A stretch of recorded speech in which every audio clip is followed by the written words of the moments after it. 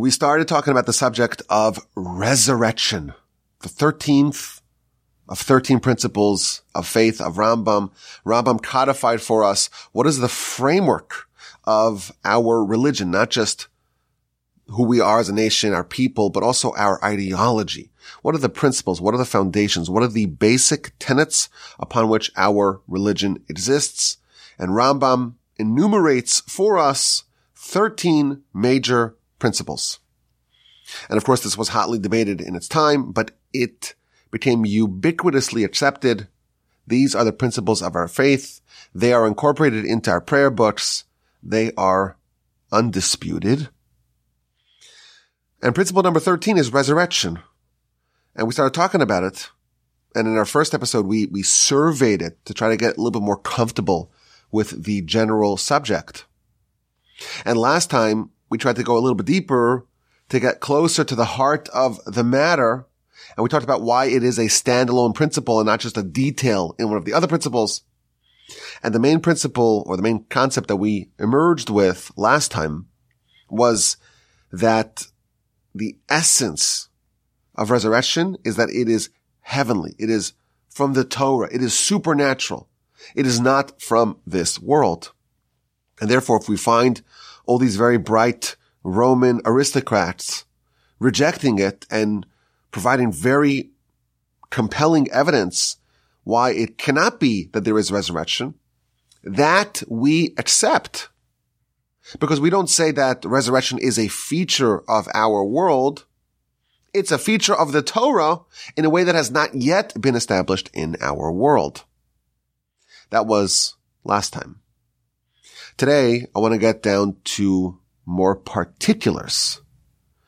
And I want to venture with y'all into much trickier waters and attempt to try to disentangle some of the more challenging and unclear elements of this principle. And what we're going to come out with today is one idea that's going to be undisputed, but cascading out of that are all these other questions that we're going to try to address to the best of our abilities as we proceed in this very important and final installment of the 13 principles. And I want to begin with the following angle. When Rambam was talking about the principle, resurrection, one of the ideas that he was insistent upon is that resurrection is exclusively for the righteous. And he differentiates. He says, well, we have resurrection and we have rain. And there's a difference. Rain, it's for everyone. Everyone benefits from the rain, the righteous and the wicked alike. However, resurrection, which last time we talked about how it is similar to rain in some ways, resurrection is only for the righteous. That was Rambam when he talked about this principle. And there are many other sources that resurrection is only for the righteous. So, for example, the Talmud in the book of Sanhedrin on page 92a, and again, a lot of the discussion that exists in the Talmud on resurrection will be around 90, 91, 92, 93 of the book of Sanhedrin. Those are the pages of Talmud dedicated to this subject. The Talmud says very clearly, tzaddikim, the righteous, that the Almighty will resurrect. They will not subsequently die. Well, more precisely, they will not subsequently return to their dust. It doesn't say that they won't die, which may be an important detail later on. But the Talmud does say explicitly that those who are resurrected, the tzaddikim that will be resurrected, will not return to their dust. Again, we see, like the Rambam, that resurrection is exclusively for the tzaddikim. In both previous episodes, we quoted the exchange between Cleopatra the queen and Rabbi Meir. And she asked him, when the people are resurrected, will they be dressed or will they be naked? And Rabbi Meir responds with an analogy from the wheat. You bury the wheat, you bury it naked. And when it emerges with lots of layers of chaff. So it goes in naked and it comes out clothed. The righteous, which go into the ground clothed, certainly will emerge clothed in resurrection. Now, we, of course, took that exchange in a few different ways. Primarily, we took the idea that there's a parallel between death and burial and planting. Burial is a form of planting. And just as you plant a seed, maybe a wheat seed in the ground, it emerges in maybe a different way, but in a similar way. That is what burial is, and that's the resurrection. Resurrection is the sprouting from the ground of what was buried. But if you read the words very precisely, when Rabbi Meir responds, he says, the tzaddikim that are buried with their clothing, certainly when they emerge with clothing. And again, he doesn't say just people who will emerge. He details that this is exclusively for the tzaddikim. And there are other sources as well that resurrection is solely for the righteous, the sources that the Rambam brings and the other sources that we added to that from the Talmud. It seems to be that there's no debate about this point. Resurrection, it's not universal. It is exclusively for the righteous. However, there is yet another conversation between a great rabbi and a Roman emperor about resurrection. This one we have not yet talked about. And this is going to clarify an element of resurrection for us, but it's going to complicate a different matter. The Talmud records a conversation between the Roman emperor Antoninus. Most likely this is Marcus Aurelius Antoninus, who was Roman emperor in the end of the 2nd century. And Rabbi Judah the Prince. Rabbi Judah the Prince, of course, is a very important figure in our history. He is the chief architect of the Mishnah. He is a great-great-great-grandson of Hillel. He was the president of the Jewish people. He's a very pivotal figure in our history. And the Talmud tells us that they were colleagues and they were friends, and there was a tunnel connecting the palaces of these respective leaders, the Roman leader and the Jewish leader, and they would study Torah together. And we have a tradition that Antoninus actually converted, became a Jew. But the Talmud cites a series of very intriguing debates, effectively, that these two luminaries held. And one of them is about resurrection. And it starts off like this. Antoninus tells Rabbi Judah the Prince that the body and the soul can each exempt themselves from judgment. How so? The body can make a very credible claim that it is not guilty for its sins. The body will say, well, it wasn't me who sinned. You have the wrong guy. It is the soul. Because ever since the soul left me, I'm like a rock. I'm inanimate. I'm stuck in this grave. I can't do anything. So it must be that the soul was the one who sinned. Before death, we did some sins together, but really, the soul was responsible. How can you blame me? If it's just me, look, I'm completely inept in the grave. The soul can also exempt itself. The soul will say, well, it wasn't me who sinned. It was the body. Because ever since I departed from the body, I'm flying in the air like a bird. I'm not capable of doing any sins. So it was the body that sinned. So each one independently can deflect blame. Each one can pin culpability for the sins on the other one. We know, of course, a human is a hybrid of opposites, the body and the soul. And death, by definition, is the separation of these opposite components.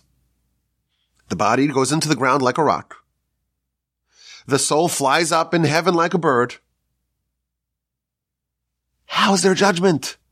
After the separation, there cannot be any judgment, says Antoninus. Each half can legitimately, reasonably, credibly claim that it was the other half that was the real cause, the real catalyst of the sin. Each side could point to its current ineffectualness, ineptitude, and say, it wasn't me that sinned. I wasn't the cause. The cause is the other guy. How can there be judgment? That is Antoninus' question. Brilliant loophole. Sounds very convincing. And Rabbi Judah the Prince responds with an analogy, with a parable. He says there was a human king who had a very beautiful orchard full of very prime choice figs, fruits. And the king, of course, wanted these fruits to be preserved. So he hired some guards. One guard was blind. One guard was lame. And he appointed them to guard this orchard. And the lame guard told the blind guard, you can't see, but I can. And I see these most incredible and luscious and delectable and sumptuous fruits. I can't reach it because I'm lame. But you can. Let's make a deal. You give me a little piggyback ride, because you can't see it, but you can walk. And I'll go snatch all the fruits and we'll eat them. We'll have a good time together. And that's what they did. The lame guard climbed up on top of the blind guard, and they went around the orchard snacking on the king's fruits. Sometime later, the king comes and says, where are my fruits? And the lame guard tells the king, look at me. I'm not the one who ate them. Look at me. I don't have any legs. I can't possibly go and reach that. I'm not the criminal. And the blind guard points to his lack of sight. It couldn't have been me. I would have bumped into every tree. Obviously I wasn't the one who did it. So what did the king do? The king, of course, understood what happened. And he says, okay, we're doing the piggyback again. He takes the lame guard and makes him go as a piggyback on top of the blind guard and judges them as one. So too, says Rabbi Judah the Prince to Antoninus, the Holy One, blessed is He, God, will take the soul and throw it into the body and judge them as one. And cites a verse to prove this. God will call up to the heavens above and to the earth below to judge. The heavens above, that's the soul. The earth below, that is the body. They'll come together for judgment. Fascinating discussion in the Talmud. Antoninus, brilliant loophole, brilliant question. Body and soul cannot be blamed for their crimes, because each one on their own is not guilty, is incapable of being guilty. Says Rabbi Judah the Prince, there's an analogy. There's the blind and there's the lame. The soul can see, but the soul cannot walk. It's like the bird flying in the air. The body cannot see. It's blind, but it can walk. And the sin was caused by both of them together. And therefore the punishment will be in the same format as the sin. Just as the crime of consuming from these fruits was done when there was this piggyback, so too the judgment must happen in that same orientation.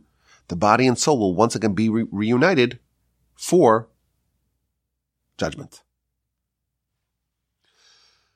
This, as I mentioned, it's going to help clarify some things for us, but complicate some other things for us. We have some clarification here. The Talmud is talking about resurrection. That's the context of the whole Talmud. And the Talmud explicitly says, Rabbi Judah the Prince says, well, the Almighty will take the soul from heaven above and the body from earth below and put them together. And here we see a reason. When they're separate, there cannot be judgment.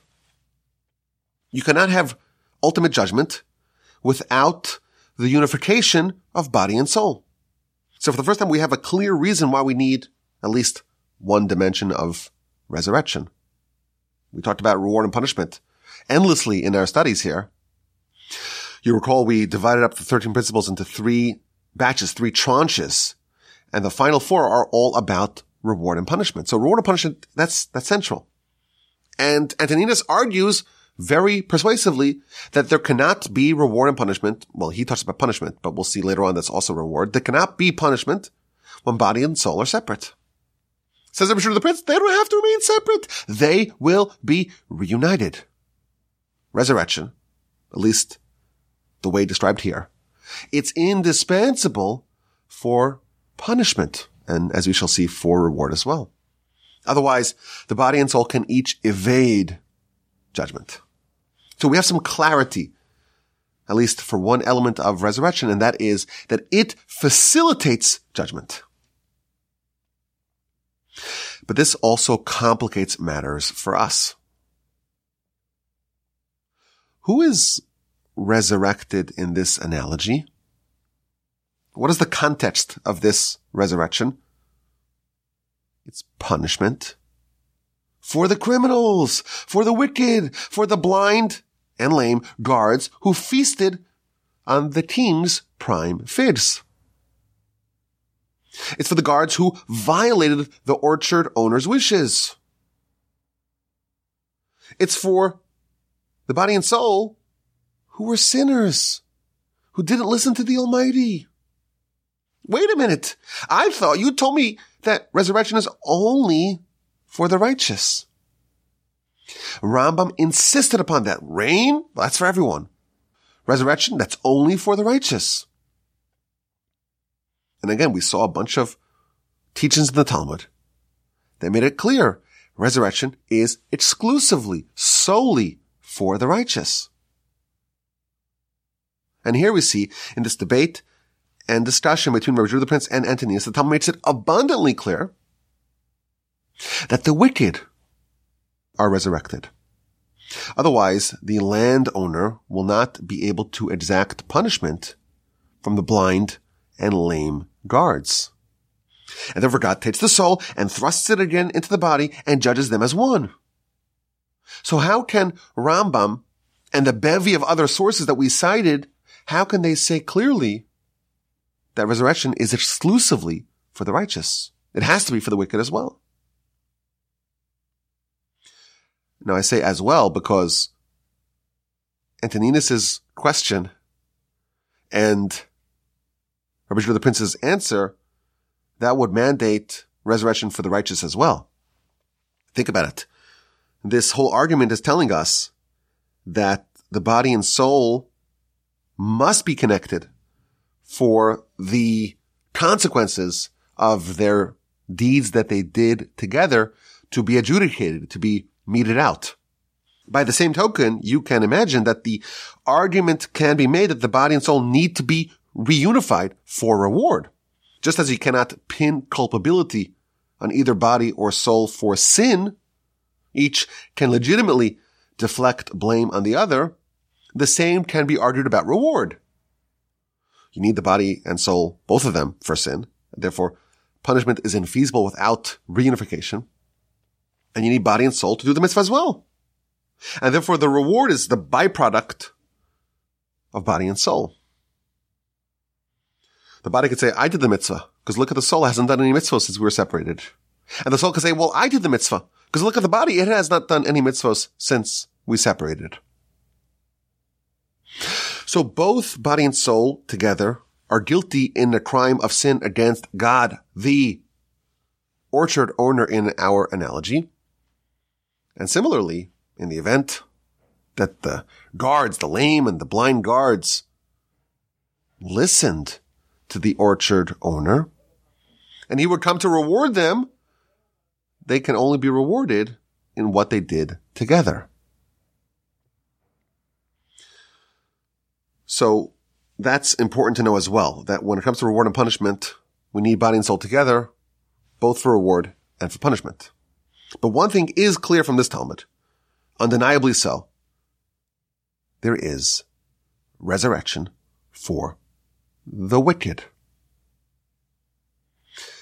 And this brings us to a central point. And I said at the onset, we're going to have one ironclad principle that is going to be clear. And out of that, the consequences of that are going to be the next phase of our investigation. There are at least two resurrections. One of them is indeed exclusively for the righteous. And one of them is for everyone. And I don't want you to think too precisely about the words I'm going to say right now, because there's a subtlety that I'm not conveying now. But there are at least two resurrections, and they're going to be on different timelines. There's one resurrection in the times of Messiah that will be exclusively for the righteous. And there's a second resurrection that's going to be in the lead up to Olam Haba, and that will be for everyone. Two resurrections with two very different eligibility criteria and at different points in the timeline and for different objectives. There is a resurrection in the times of Messiah. And again, don't be too precise with the words. We'll try to see what that means. And there is a resurrection in the run-up, in the preparatory stages for Olam Haba, for the world to come. This principle, I cannot find anyone that argues on it. But it's found in the literature. So for example, Tana D'Beilio, this is the Midrashic literature. It talks about the resurrection. Bein Limos ben David, Bein L'Olam Haba. Both in the times of, in the days of the son of David, i.e. Messiah, and in Olam Haba. That is found in Tana D'Beilio 3. In the same source, in chapter 5, it says, the Tchias HaMesim, the resurrection of the dead, in the times of David, it is in order to provide reward for those who love God and those who fear God. Again, times of Ben David, son of David, times of Messiah. It's only for those who love God, who fear God, for the righteous.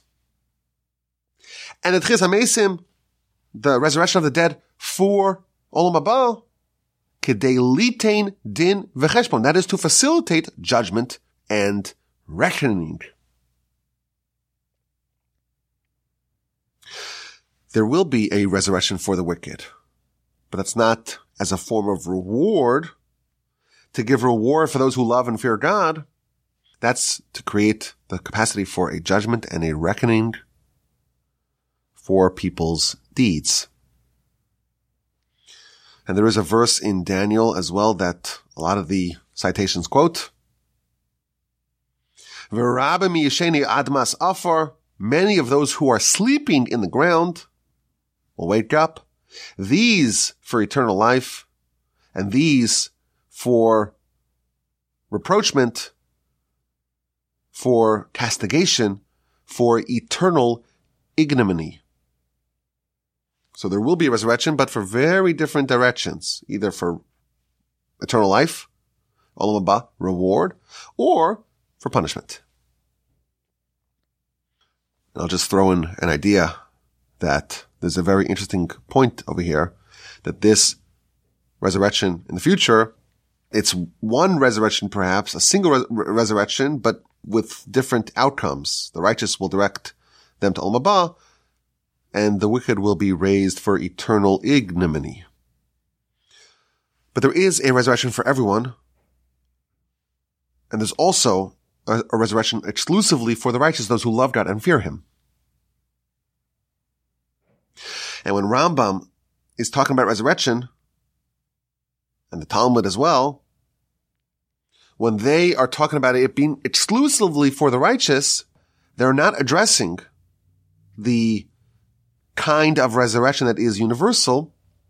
They're talking only about the resurrection for the righteous. And that begins in the times of Messiah. Now again, just a quick reminder. When we talk about Olam Haba, the world to come, it's almost completely incomparable to our world. The Talmud says that there's really no way to describe Olam Haba to someone who has the frames of reference of Olam Hazeh, of this world. Rambam famously tells us that if you have a blind person and you try to describe to them the difference between orange and yellow and purple and green, it doesn't make any sense to them. There's no frame of reference that they have that will enable them to understand what the differences are between these colors. They don't have the experience, they don't have the vocabulary to understand what that means. Regarding Olam Haba, we are blind. We cannot really understand it. And yes, the Talmud worked to try to find some sort of similarities that can help us at least understand what we don't understand. But Olam Haba is a different universe. And there's going to be a resurrection for the purposes of Olam Haba. But there's also a resurrection exclusively for the righteous for the times of Messiah. Messiah is not a different universe. It's our universe. It's our world. It's terra firma. It's bodies and souls. We still do mitzvos. It's just a perfected time. It's a refined time. It's a time of world peace. Temple being built. The mitzvos being done. It's this world that has been upgraded and fixed and perfected with the kingdom of God, as we say in the Aleinu prayer. The Talmud even says that there's really no difference between this world and the times of Messiah. The only difference is that in our world, we are subjugated to foreign rulers, whereas in the times of Messiah, we are not subjugated to foreign rulers. And again, we spoke about this at great length in our 16-part explication of Messiah. And I know this to be a bit confusing, and I'm always trying to simplify. And please God, we will try to clarify and simplify to the best of our ability. But what we need to know at this point is that the sages are in agreement that there are two resurrections, meaning resurrection is not a monolithic transformation. It exists on multiple levels and multiple dimensions. And at least some of our subject exists in the times of Messiah.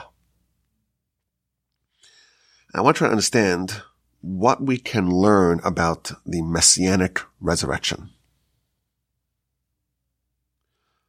And we'll start with Jacob. At the end of Genesis, Jacob is about to die, and he's very desirous of not being buried in Egypt, and instead being transferred to Israel, to Canaan, and being buried in the cave of the patriarchs. This is the end of chapter 47 in Genesis. He summons Joseph and makes the request. And indeed, at the very end of the book, in chapter 50, he is transported from Egypt, brought to back to Hebron, to the cave of the patriarchs, and interred in the same cave where Abraham and Sarah, Isaac and Rebekah, Jacob and Leah, and according to our tradition, of course, Adam and Eve as well are buried there. That's where Jacob is interred. Now, why is Jacob so desirous, so insistent on not being buried in Egypt and yes, being buried in the cave of the patriarchs? So if you look at Rashi commentary, Rashi curates from the Midrash 3 different reasons. The first is because Jacob knew prophetically that Egypt will be crawling with lice with the 10 plagues. He didn't want that all over his body, so he said, take me out of here. The third reason that Rashi brings is that Jacob, when he came to the land of Egypt, the famine stopped. And Jacob was a great hero in Egypt, and he was worried that if he died there and was buried there, he will be deified there.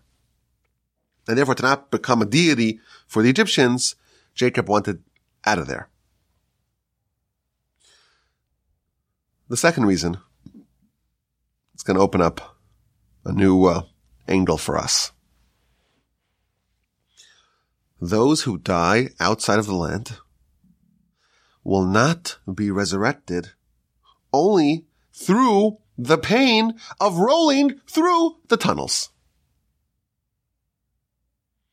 Jacob didn't want the experience of resurrection that is accorded to those buried, or maybe who die outside the land of Israel. Those who are resurrected outside of the land, they're not resurrected there. No one's going to emerge in Egypt or in New Jersey or in Lithuania.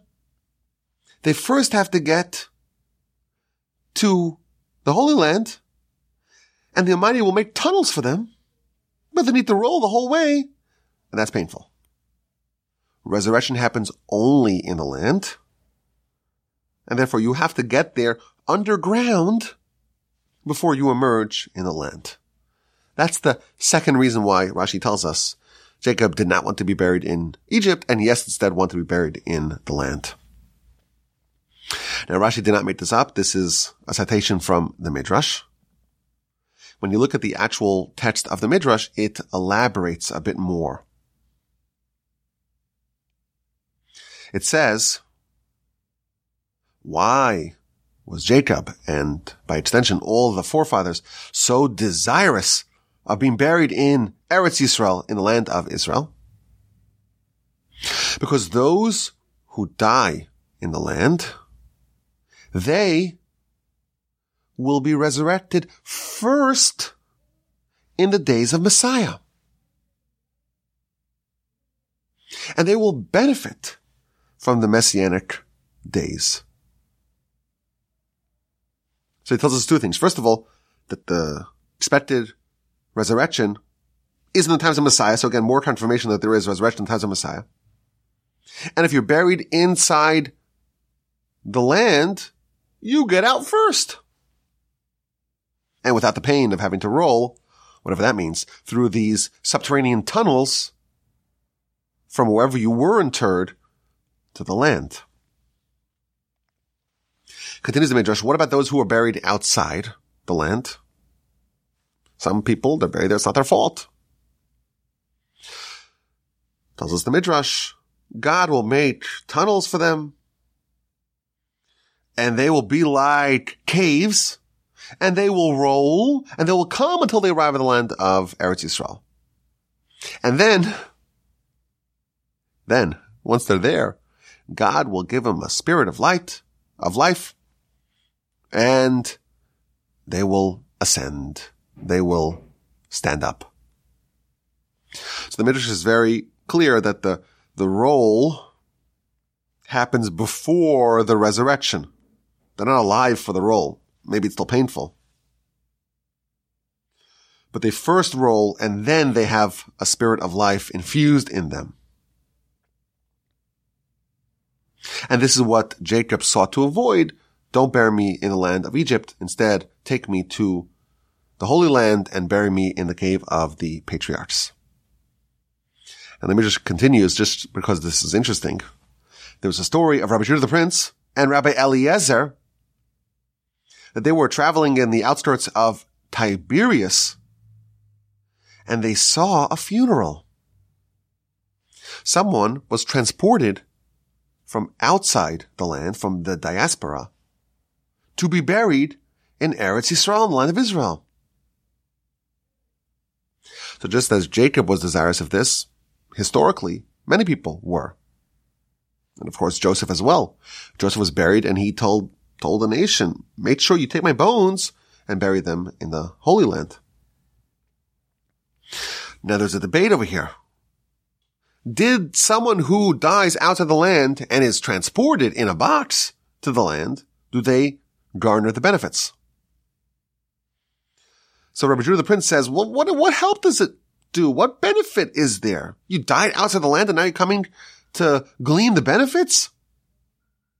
And he cites two verses, really one verse, but 2 points of a verse in Jeremiah. People neglected the land in their lifetime, and now they want to come and defile the land in their death. It's inappropriate, says the prince. You weren't there in your lifetime, and now you want to come in? No, you're not going to get any benefits.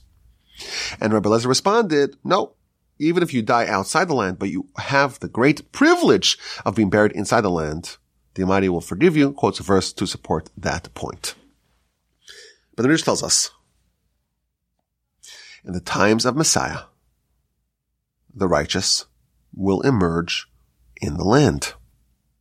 And therefore, Jacob understood it's better to be there already and to avoid having to endure the rolling from wherever you were interred to the land. And those who are buried inside the land of Israel, they will emerge first. Meaning, if you are outside, you have to deal with the tunnels, whatever that means, but you also will be delayed in the travel to the land. How long before those who have to roll through the tunnel are those who are already interred in the land resurrected? The Midrash doesn't say. But other sources tell us that those who are buried in the land of Israel, like Jacob, others, they will emerge in resurrection in the times of Messiah 40 years before those who are buried outside the land. Now, of course, 40 years, that's a very specific number.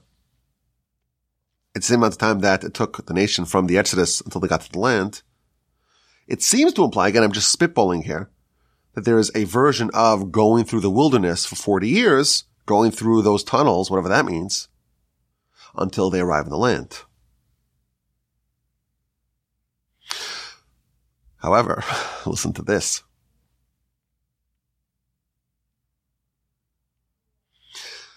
If someone dies outside the land, but they have a relative inside the land, a close relative, an immediate relative, one of the relatives that you have to mourn over. The relative inside the land can effectuate an accelerated resurrection for those who are buried outside the land. When I thought about this, and you'll forgive me for this is like an anchor baby. An anchor baby, which I know is a controversial term. But this idea of you sponsoring your family member, so to speak. One family member sponsors the other family members in resurrection. Amazing. Continues the source. This is found in the Kabbalistic literature in a very esoteric source, but it is cited from the most reputable of Kabbalistic sources. This is the meaning behind the Talmud that says that the righteous themselves will effectuate resurrection. Why? Because those who were resurrected in the land earlier, 40 years earlier, before everyone else arrives from outside the land, they will be able to accelerate the resurrection of their relatives. Okay. So again, it's an exotic side point. But we see in the Talmud that there is resurrection in the Midrash, that is, there is resurrection in times of Messiah. It is earlier than the resurrection of those, it is earlier for those who were buried in the land than those who arrived from outside the land via the tunnel system. And now we have a timeline, maybe even 40 years, which is a significant amount of time that the people who were buried inside the land will benefit and enjoy the times of Messiah prior to the arrival of the immigrants, so to speak, who had to come through the tunnel system. I'll add another exotic side point. Something absolutely amazing.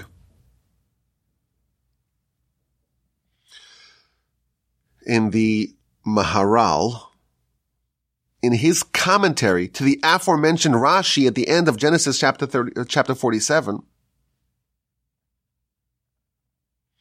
Jacob didn't want to be buried in the land of Egypt. He wanted to go to the land of the patriarchs of Canaan, of Israel.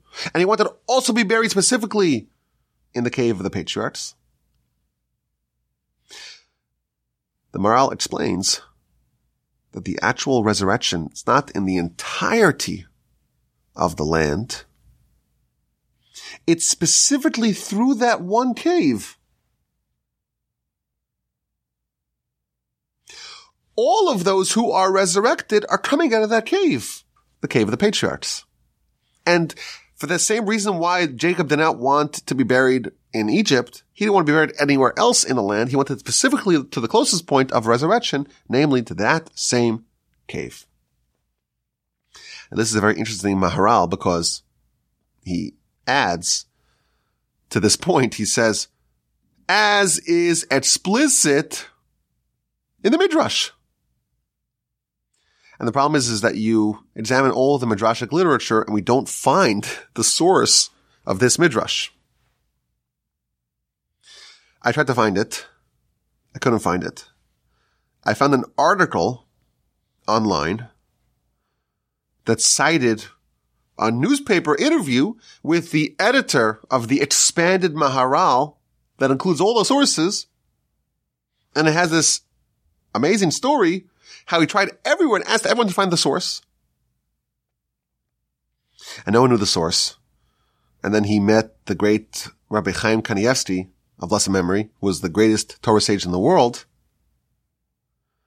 And he says, where's this source? And he said they had a few-minute conversation. And the great rabbi is going through in his head all of Talmud. And he says, after some seconds of contemplation, it's not in the Babylonian Talmud.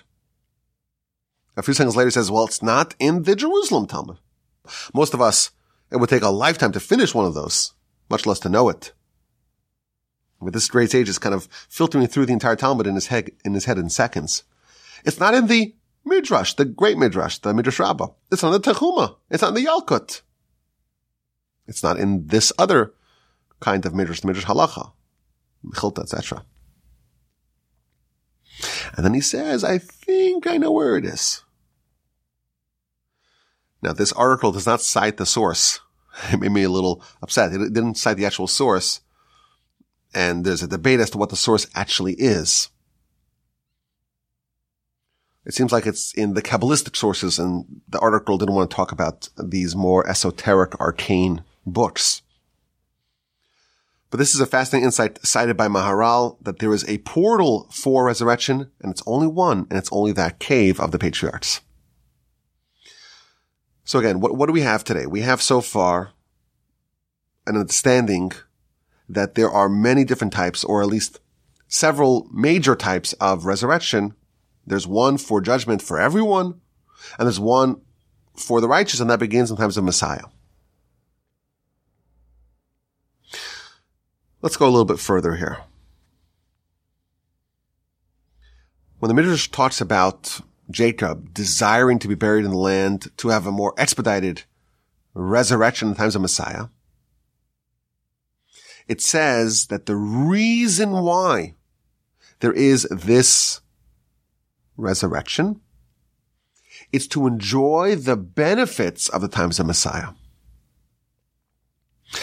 Times of Messiah, it's a utopian time. It's an idyllic time.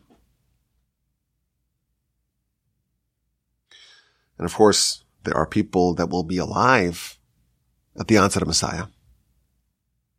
And they'll get to experience it if they're worthy of it. But what about all the people that died in the past? The great sages, the great tzaddikim, people who labored their entire life to try to bring about the Messiah. It's only appropriate if they get to participate in it and to witness it, to see the fruits of their labor, to see the ingathering of the exiles, and to see the temple, to bring sacrifices, and to see the elevation of the nation's prestige, and to see the fixed world. Moreover, what's the goal of Messiah in general? We spoke about this again when we talked about Messiah. The goal of Messiah is to facilitate and enable people to earn Olam Haba. That's why the righteous, the sages, the prophets were desirous of Messiah, Rambam told us. And therefore, it would not be fair for someone, the Gaon of Vilna never brought a sacrifice. Should he lose out? The Rambam never brought a sacrifice. Wasn't around in times of Messiah and times of the temple. And therefore there's a mitzvah he never fulfilled. He gets resurrected, is able to bring a sacrifice in the temple and to achieve the element of refinement and transformation that will better position someone for Olam Haba. The Talmud has a fascinating discussion about the inauguration of the priests in the times of the Torah, the Mishkan. And we know the book of Leviticus tells us how Moshe got the priestly family. So Aaron and his 4 sons, he dressed them as Kohanim.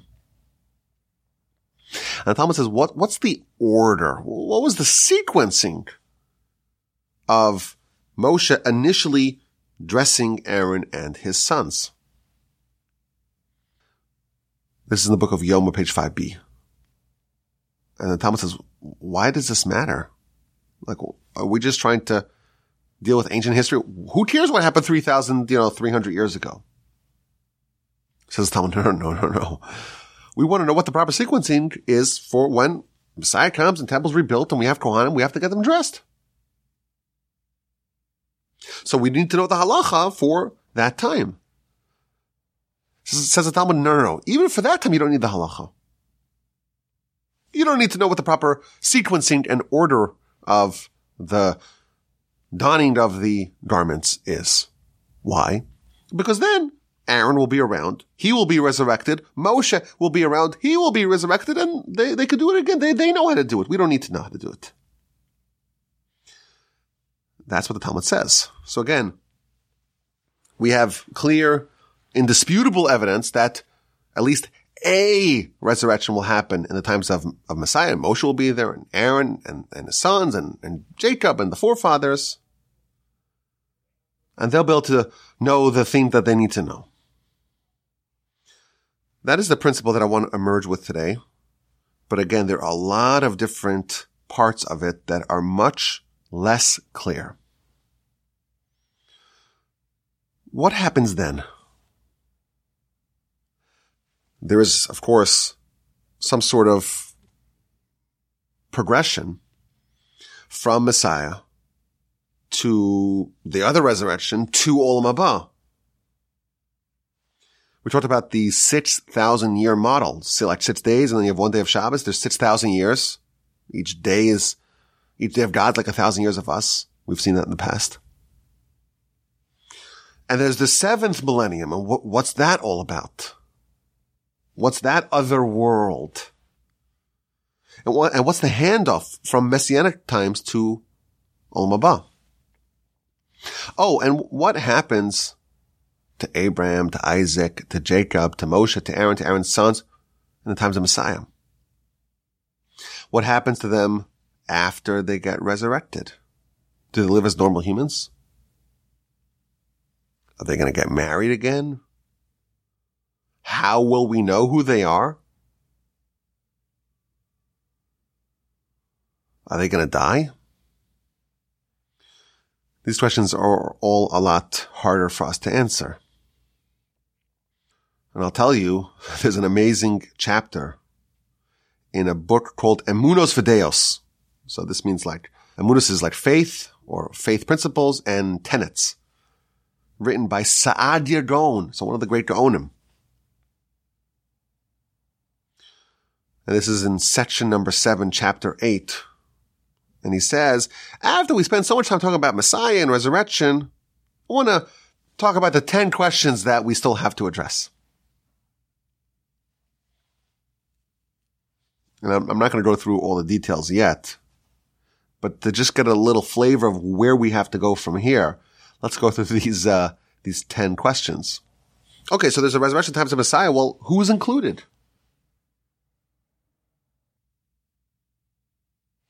What is the cutoff for eligibility? Question number 1. Question number 2, okay, what happens then? Someone who is resurrected in the times of Messiah, will they die afterwards? Is Moshe going to die a second time before Olam Haba and have a second resurrection in the times of Olam Haba? In that run-up to Olam Haba that we talked about? Where the verse in Daniel separates the two camps, so to speak. Some people are going to be resurrected for eternal life and some for eternal ignominy. Will they not go back to their dust, as the Talmud says? Question number 3. This is an interesting one. He says, a third question you may have is, how will all these resurrected people fit in the land? And he does a whole calculation to say how they can actually fit. He's worried about overpopulation, or maybe some people are. A fourth question. Will those who are resurrected, will they recognize their family members? Question 5. Someone who was blemished, who had some sort of disability, someone who was lame or blemished in some capacity, deaf or blind, will they emerge with the same disability? Question number 6. Times of Messiah it's the world like our world. Some people are going to be alive when Messiah comes. It's this world. Now, these people have been dead for a while, so they've been living in a very different dimension. They're coming back here. Are they going to behave like us? They're going to eat, and they're going to drink, and they're going to get married and have children? That is a 6th question. 7th question. Well, it's based upon the answer to the 6th question. He says, yes, they will live as humans, and maybe they'll even get married, but they'll definitely eat and drink, and maybe even potentially get married. Now, he's of the opinion that they won't die, so there's going to be some sort of handoff, of crossover between the Messianic times, where there is food and drink and maybe even marriage, to Olam Haba, and they're not going to die in between. So how are they going to transition from the times of Messiah, those who were resurrected, the righteous who are resurrected times of Messiah? How will they transition to a world that's very, very different? And he gives a very clever answer to that I'm going to leave you in suspense about. The 8th question. People who are resurrected, are they going to have free will? And if they do, what if they make poor choices? Could they imperil their olam haba with their poor choices? Question number 9. Will they get reward for their mitzvos? And question number 10. What about the people who are alive in the format, in the modality, in the paradigm of this world, the way we know it, and suddenly they're around with all these other people who are resurrected? What is the state of the people that are alive at the time of Messiah and those who are born at the time of Messiah? That is question number 10. And for that, he gives us 3 different approaches. But again, this is a way of saying there's a lot more unanswered questions that we have now opened up the door to. We know that there's a resurrection in the times of Messiah. We have a little bit of a sense of what the purpose of that is. We know there's another resurrection. What's that all about? Oh, we know that there's an element of judgment in that for the blind, for the lame, for good and for bad. What are some of the other opinions? We spoke about Saadia Gaon's 10 questions and his answers to these 10 questions, but there's a lot more. Another question which we probably will need to spend some time on is the timeline.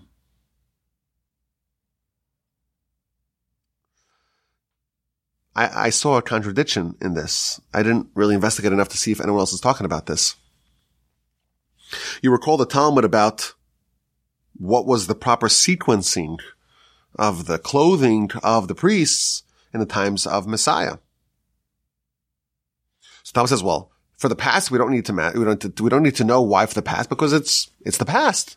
And the future, we don't need to know about that either, because Aaron will be back and Moshe will be back. That seems to imply that the resurrection of Aaron, of Moshe, that will happen before the temple is inaugurated, and therefore we don't need to know the sequencing. It's not important for us. It's academic. Why? Because they'll do it properly. There are other sources that say clearly that the resurrection in the times of Messiah happens after the temple's rebuilt. So how can the Talmud say, well, it's academic for us to know the sequencing of the inauguration if we already have to have the inauguration and the priests and their dressing and the sequencing of that beforehand? And I will tell you another point. Maybe this is obvious to everyone. We're trying to study this, and it's a matter that's unclear by design, and the sages and the great predecessors, they themselves debated some of the details of this principle. So as we proceed, we may need to make some adjustments, or more accurately, amendments to what we already concluded. I get a sense that we're swimming in the deep end now. What can we take away? There is an ironclad principle. There is a resurrection for the righteous in the times of Messiah. And again, the timeline is maybe a bit unclear. The details are, at least initially, unclear and potentially disputed. But this is certainly a central element of our principle. Of course, there's a lot more to cover, please God. And I'm looking forward to doing that with y'all, with the help of the Almighty. I don't have all the answers beforehand. I'm studying this, trying to really understand it before I present it to you. But this is the 13th principle. This is not Little League anymore. This is not Pee Wee baseball anymore. This is high heat. And I hope, please, with the help of the Almighty, to continue and hopefully get more of a sense of an understanding of this principle. Principle number 13, the resurrection of the dead. It's great to study with y'all from the Torch Center in Houston, Texas. My email address is rabbiwolbe@gmail.com. I look forward to your questions, your comments, and your feedback.